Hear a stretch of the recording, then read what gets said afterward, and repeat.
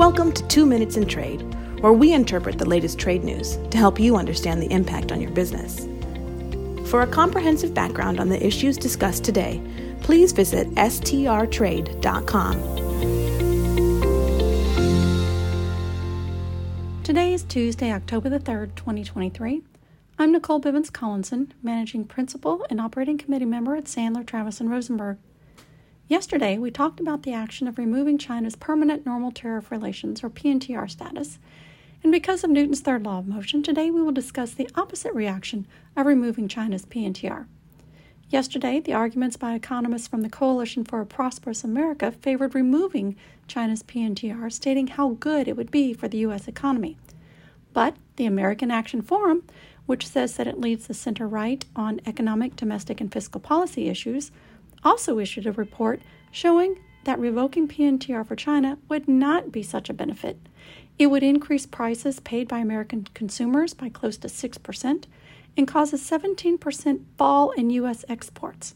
It would also reduce U.S. gross domestic product by $15.9 billion, or roughly 0.08% from the 2017 levels. There was one element that they agreed between the two reports, which is revoking PNTR would mean increasing the trade-weighted average tariff rates for imports from China from 3.5% to 40%. But the American Action Fund used an unmodified global trade analysis project model that was criticized and changed by yesterday's analysts at the Coalition for Prosperous Americans, as well as looking at a computable general equilibrium model. Based on those two widely used models, they estimate that the effect of moving to Column 2 duty rates for China would decrease U.S. GDP by $15.9 billion, decrease total exports by more than 17%, and increase consumer prices by 5.9%. Further, based on recent history, they assume that China would retaliate in what they refer to as a reciprocal manner. They actually calculate two different potential levels of Chinese retaliation.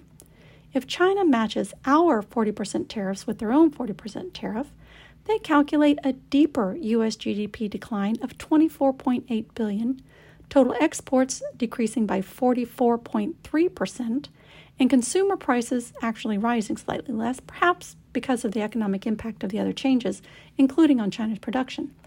These calculations assume that when the Column 2 tariffs are implemented, the Section 301 duties would no longer apply. Now, there's a reason they call economics the dismal science, which might be why, as I noted yesterday, I don't have a PhD in economics. But I've been around economists long enough to know that there are always assumptions in any model, and that the politics behind these calculations are so important. Both of these reports notably came out just prior to a Republican presidential debate at which several candidates were vying to see who could be toughest on China. But the truth may well lie somewhere between these two sets of estimates. Meanwhile, businesses have to sign contracts and try to plan their purchases. I can only speculate that I don't think that moving China to Column 2 is going to happen as rapidly as it did to Russia when Russia invaded Ukraine. But I no longer would want to guarantee that it couldn't ever happen. With professionals in 9 offices, Sandler, Travis & Rosenberg is the largest international trade, customs, and export law firm in the world.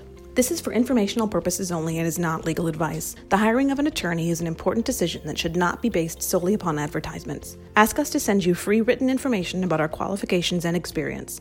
Email us at messages@strtrade.com.